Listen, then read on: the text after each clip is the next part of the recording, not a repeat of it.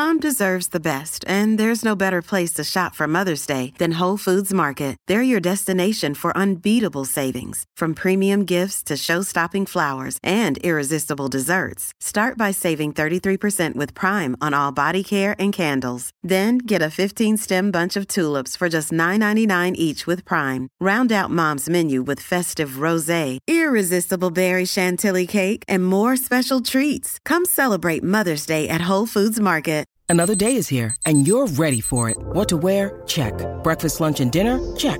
Planning for what's next and how to save for it? That's where Bank of America can help. For your financial to-dos, Bank of America has experts ready to help get you closer to your goals. Get started at one of our local financial centers or 24/7 in our mobile banking app. Find a location near you at bankofamerica.com/talktous. What would you like the power to do? Mobile banking requires downloading the app and is only available for select devices. Message and data rates may apply. Bank of America N.A., member FDIC. This is Optimal Relationships Daily, episode 1401. A question and answer with Dr. Neal Malik on how to encourage loved ones to eat better and consume less sugar. Hello, everybody, and welcome to our weekly bonus episode here on ORD. I'm Greg Audino, and I normally host the show. But today in our bonus episode, I'm only here to introduce the work of Dr. Neal Malik, who you're going to be hearing from momentarily. So he is our host on Optimal Health Daily, and what you're going to hear today is his answer to one of his listeners' questions about how to encourage loved ones to eat healthier. Certainly, this is one of the many ways in which we might find ourselves trying to help loved ones. So if there's someone you care about whose health concerns you, but you're unsure of how to bring it up, this one's for you. So open your ears and listen closely. I'm going to pass it over to Dr. Neal now and optimize your life. My husband, who weighs 400 pounds and newly diabetic, struggles with a sugar addiction. How do I encourage him to make a shift to healthier eating and lifestyle? Thank you for your question, caller. I'm sorry to hear about your husband's diagnosis. I know it can get frustrating when loved ones are not on the same page when it comes to their own health and wellness. And that's okay. It's taken me a while to realize this, but you, as their loved one, may feel more invested in their health than they do. And again, that's okay because it means you care. And even though your family member may not share the same enthusiasm for their own health that you do, that's okay too. It's because their priorities are different. And that just means they're human. But it's not that they don't care. The key is to tap into what motivates them and then keep that momentum going. You mentioned that you felt as though your partner is a sugar addict. What we need to do is discover why this is.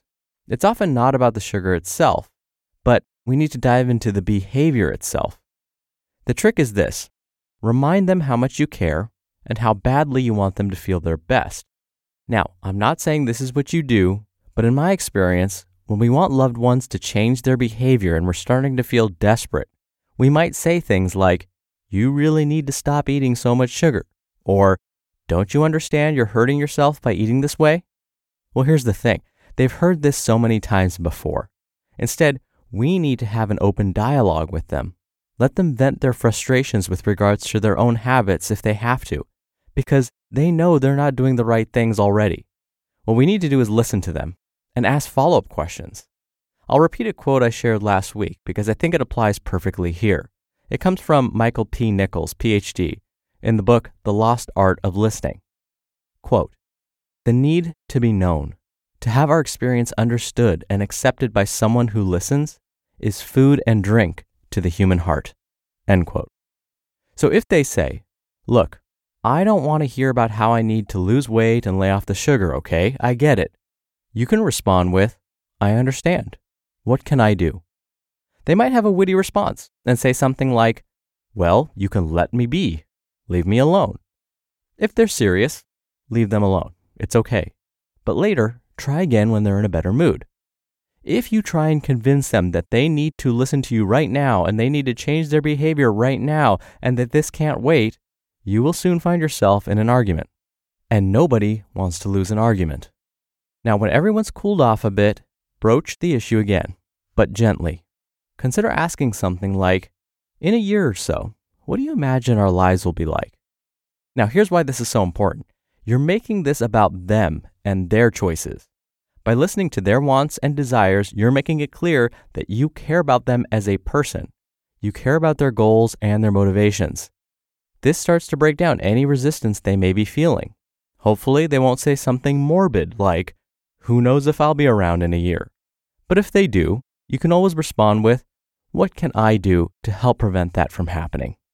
If they start talking about their plans, on the other hand, and they start feeling really optimistic, you can say, "Those plans sound amazing.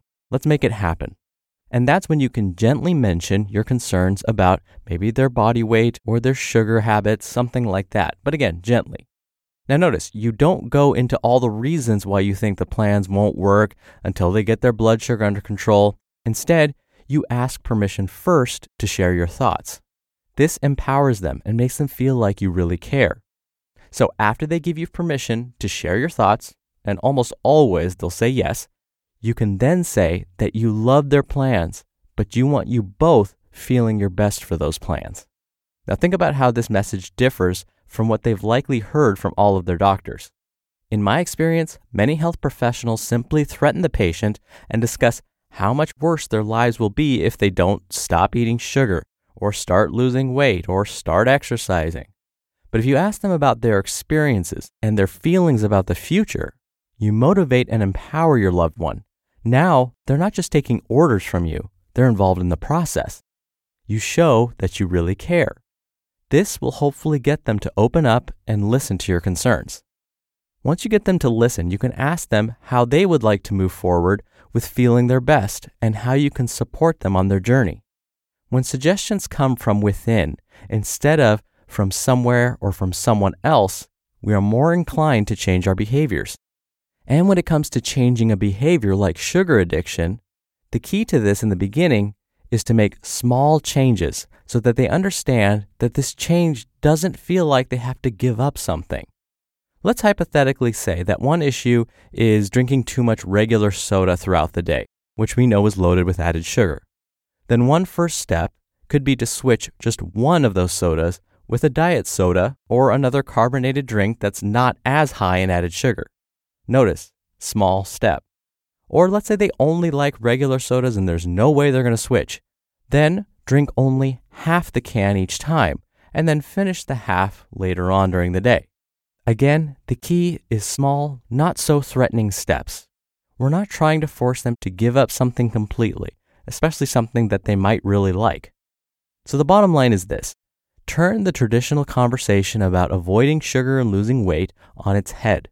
Remember, everyone is motivated by something. I gave the example of plans for the future. We just need to find what that motivation is. Then, by involving them in the decision process and tapping into that motivation and asking where they would like to begin, we'll continue to motivate and empower them. And that is often the perfect first step.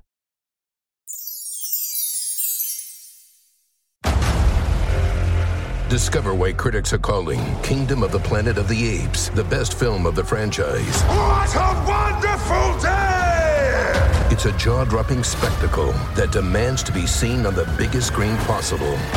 We need to go. Hang on. It is our time. Kingdom of the Planet of the Apes. Now playing only in theaters. Rated PG-13. Some material may be inappropriate for children under 13. Hey, it's Ryan Reynolds, and I'm here with Keith, co-star of my upcoming film, If, only in theaters May 17th. Do you want to tell people the big news? All right, I'll do it. Sign up now and you'll get unlimited for $15 a month and 6 months of Paramount Plus Essential Plan on us. MintMobile.com/switch. Upfront payment of $45 equivalent to $15 per month. Unlimited over 40 gigabytes per month. Face lower speeds. Videos at 480p. Active Mint customers by 531.24 get 6 months of Paramount Plus Essential Plan. Auto renews after 6 months. Offer ends May 31st, 2024. Separate Paramount Plus registration required. Terms and conditions apply if rated PG. Thank you again so much for taking the time to send me your question. If you want to send me a question, remember, you can email one to me. Just send in your question to health@oldpodcast.com. Or if you want your voice heard on the show, come by oldpodcast.com/ask. You can record your question right from your computer's microphone, or you can do it the old-fashioned way and call in your question. The number is 61 I love OHD. All right, that'll do it for another Q&A edition of Optimal Health Daily. Thank you so much for listening. Thank you for your continued support. I hope you have a great start to your weekend. And I'll see you back here tomorrow where your optimal life awaits.